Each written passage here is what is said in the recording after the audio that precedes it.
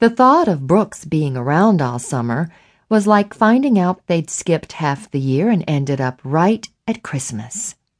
She felt a huge smile crease her face, and she popped up from her chair, launching herself at him. "You're probably doing this as an act of mercy to atone for some horrible past sin, but I don't really care." Her arms were around his neck, and she could feel him laughing into her hair.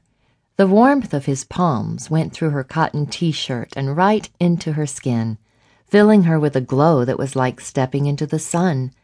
When he was gone, how she missed his warmth, his smell, his laugh.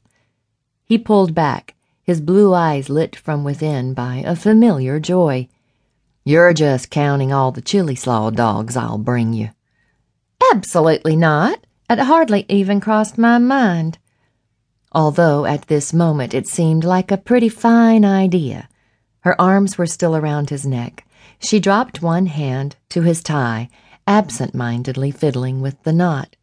"Honestly, I feel like I don't have anyone to talk to when you're gone." "Surely not. You got loads of friends." His voice was rough,